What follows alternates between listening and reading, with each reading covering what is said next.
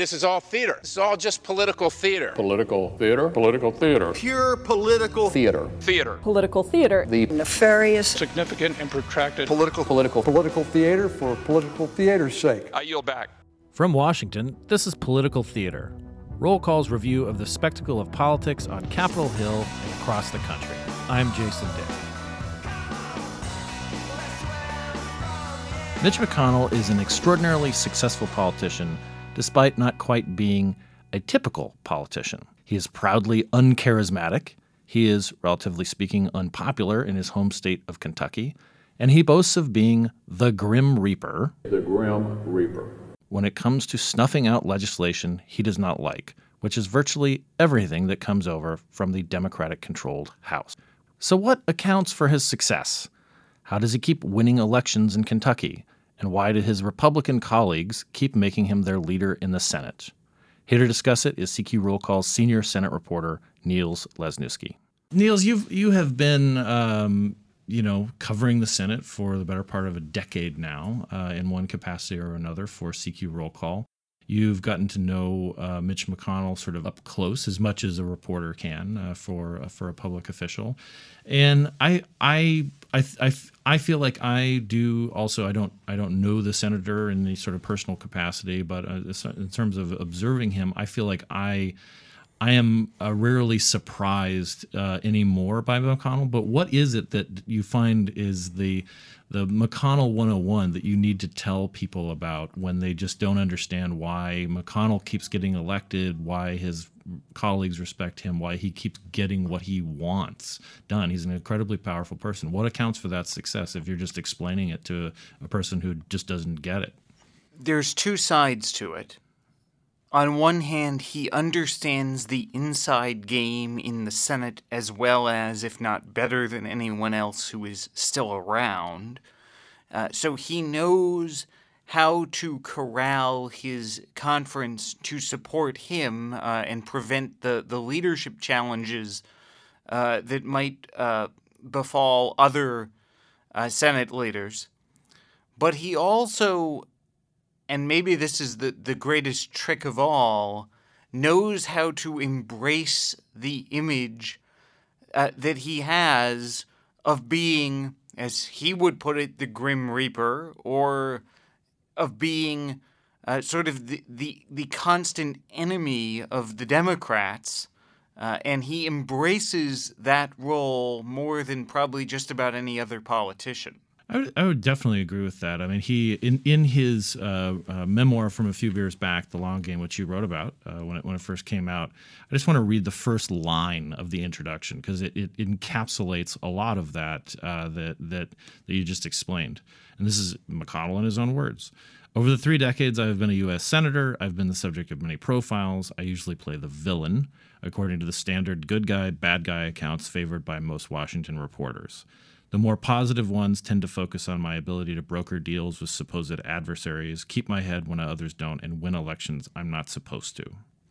Sort of, he doesn't get rattled very easily. He doesn't say anything he doesn't have to, and he pursues his goals through the ways that he knows to do it in the Senate with remarkable consistency. And the agenda now in the sort of last couple of years of Donald Trump's first term is primarily just filling the executive and judicial branches with Donald Trump's nominees, which is about as unflash as you can get. But as he likes to state, the Senate is in the personnel business, right? And there is no more boring aspect, I think, to a lot of people's lives than thinking about personnel and HR and so forth, but that is how McConnell sees himself, and he has actually endeared himself to the Republican establishment and even grudging respect from people who don't appreciate him in the Republican hierarchy because he's so good at doing that. The transformation of the federal judiciary has been the priority of McConnell throughout the Trump administration, so much so that I don't know if this clip would be from, you could have a clip from 2017. And I'm prioritizing in terms of what I choose to do in the Senate because I get to make the scheduling decisions. confirming these judges to begin to change the federal judiciary. Or literally from this morning.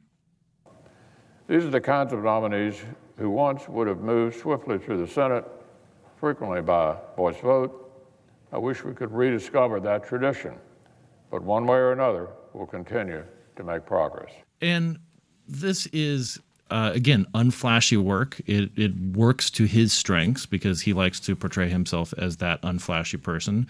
And meanwhile, the legislation that's coming over from the Democratic House, from this very energetic Democratic majority that just took office in January, it's just sort of piling up outside the Senate door.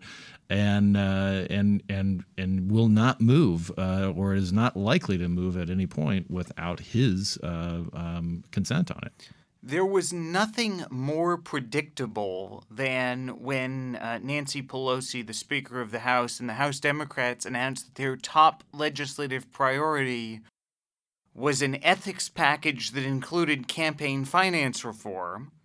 There was nothing more predictable than that Mitch McConnell would have absolutely no interest in touching that. That McConnell, who in some ways made his mark somehow in the Senate as the chairman of the Rules and Administration Committee, or the ranking member of the Rules and Administration Committee, as the bulwark against restricting campaign spending under the auspices of his expansive view of the First Amendment. The fact that Pelosi and company then went to campaign finance reform meant that there was no way that was going to move at all, even if there would be some things in that ethics package that, there may have been some senators on board with. It was not going to be something that would be on the McConnell agenda. Before we go on, I just want to say, let's just get a little bit of a little biographical information about Mitch McConnell. For those who are again not as familiar with it as we are, he's actually not born in Kentucky. He's born in Alabama, but moved there as a fairly young man, and he has been, a politician associated with Kentucky politics since his earliest years. Correct? That's right. He came to Washington early in his life, but really made his mark in politics himself, starting as the county judge in Jefferson County, Kentucky, which in Kentucky is roughly the equivalent of a county executive. And this is the Louisville area, too, so it gives him a good geographical population base to be elected. Yes, and then he ran for the Senate in 1984, was challenging a long-time incumbent, but managed to pull through and come to the Senate, and since then worked his way up through the Appropriations Committee into leadership, and has sort of always been well positioned, and has just sort of steadily progressed ever since then. Became the minority leader.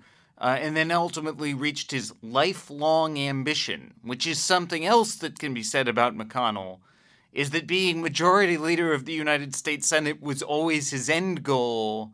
He is the rare United States senator who does not envision themselves as president of the United States.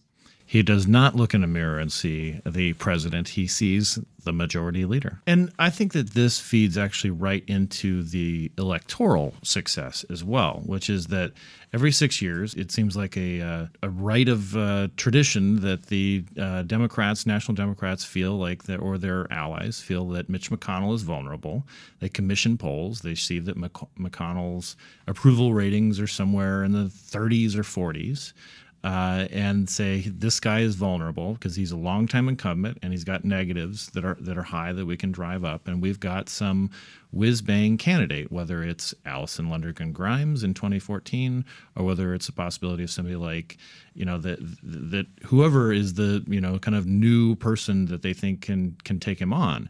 And one thing that is it doesn't it has not worked out for Democrats. They have not been able to crack the code. They didn't even get close with Grimes, even though she came from a long-standing political family in Kentucky and ran a fairly good race. And McConnell's allies will say that this is just more of the same. And I've been fascinated. You pointed out something that I just thought was, very clarifying, which is that the negative ads that are being run against Mitch McConnell could be the positive ads from his own campaign. We have one of those ads, and frankly, this is an ad against McConnell. It was a web ad that American Bridge, the liberal group, put out just a couple of days ago, and it's about blocking Nancy Pelosi's agenda, which, when you're in a primary season, in particular in Kentucky, I don't think Nancy Pelosi polls very well in Kentucky either. Well, I wonder who that sad little scrap of paper is. I'm just a bill. Yes, I'm only a bill. And I'm sitting here on Capitol Hill. Think of me as the Grim Reaper. And I could see that ad working well if Mitch McConnell was running for Senate in, say, California or New York, or maybe even Illinois, which isn't even that far from Kentucky. But this seems to me always to be almost a fundamental understanding of why people would support Mitch McConnell, which is that if you set yourself up as the oppositional figure to somebody who is universally regarded as the liberal sort of stalwart of the Democratic Party, that's a really good position to be in Kentucky. And he doesn't even have to run his own ads to say it. He's got the Democrats saying it for him. It's remarkable. It reminds me of the 2014 campaign, when there would be environmental groups that would come in and spend money either against McConnell or in support of Lonergan Grimes, complaining about Mitch McConnell's opposition to the Obama administration's climate agenda, while Mitch McConnell was, on the other hand, promoting his blockade of the quote-unquote war on coal. It's the same messaging framed slightly differently. I don't know that the Democrats have found a message in Kentucky that can actually translate to Kentucky voters, and I don't see any reason yet to suspect that they will in 2020, particularly because Donald Trump will be the top of the ticket in 2020, and he's quite popular in Kentucky. And Democrats still don't have a candidate to run against McConnell. There's a little technicality there, right, too? That's certainly true. It's also an off-year gubernatorial state, and so much of the focus right now is whether or not Matt Bevin, governor of Kentucky, recurring character of Kentucky politics who lost a primary to Mitch McConnell in 2014 for the Senate, whether or not he will manage to be bounced by the state attorney general, this guy named Andy Beshear, who is... Where does that name ring a bell from? That is Steve Beshear's kid, the former governor. And I don't want to completely discount that there are people in Kentucky who do not like Mitch McConnell, or that a Democrat can't get a solid 30 to 40%. I mean, there are some liberal strongholds. Mitch McConnell lives in one of them in Louisville. Louisville is not a super conservative city. This is where My Morning Jacket is from, after all. But it's usually just not enough. It isn't enough to fire up folks who do want who do share Democratic priorities, to knock off somebody who exhibits such power and presence as Mitch McConnell does. And there's long been a reality in Kentucky, and not just in Kentucky, several other states, but where there are a lot of registered Democrats, particularly in eastern Kentucky, what we'll call Hal Rogers country, the former chairman of the House Appropriations Committee, who already has the Hal Rogers Parkway out in eastern Kentucky, and who does a lot of work to support the McConnell reelection efforts when they come about out there. A lot of those Rogers-McConnell voters are actually still registered Democrats from the old days. So looking at voter registration in Kentucky is another thing that over the years has been somewhat misleading. We should also note, too, that in addition to his leadership roles, his roles as an appropriator, he is married to a very powerful woman as well, Elaine Chao, is previously the labor secretary in George W. Bush's administration and is the current transportation secretary in the Trump administration. And it's almost like that aspect of his life. I mean, this is his personal life, but as a professional, like there are two professionals in Washington. She's gotten sort of hammered a little bit in the press lately, and people expecting to sort of hurt McConnell by saying that Elaine Chao has steered projects and money towards Kentucky. But that also doesn't seem like a particularly losing proposition for people in Kentucky. They're like, oh, we like those things. We like infrastructure. We like the transportation sort of projects. Anywhere you drive around Kentucky, you'll find highways with names of prominent politicians, past and present. And I always wonder whether or not the interstate that runs between Louisville and Lexington, Interstate 64, whether that is being held for Mitch McConnell or for Elaine Chao. It seems like the real source of McConnell's power, Neil, is that he knows exactly what buttons to push and when to push them.